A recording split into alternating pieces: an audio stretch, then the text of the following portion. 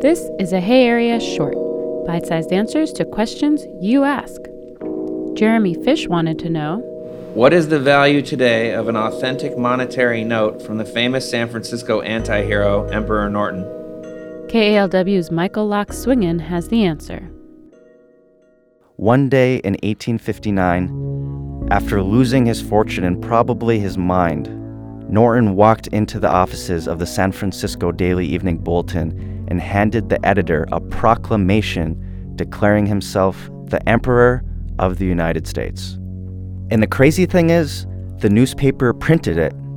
Even crazier, a lot of people went along with it. He even printed his own paper money, which for a time was accepted as legal tender by a lot of local restaurants and watering holes. Recently, I met up with rare coin and currency expert Don Kagan at his office in Tiburon. He has one of the few remaining notes with Emperor Norton's face on it.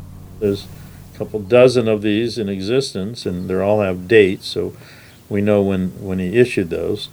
The note reads in big letters, "The Imperial Government of Norton I," and it has a portrait of Emperor Norton on it and a seal of California. Probably the best one is what we call a very fine condition, and they're worth about anywhere from $10,000 to $25,000, maybe $30,000 for the best. Norton may be the first San Franciscan to declare himself emperor, but given the booms and busts of the Bay Area, he probably won't be the last.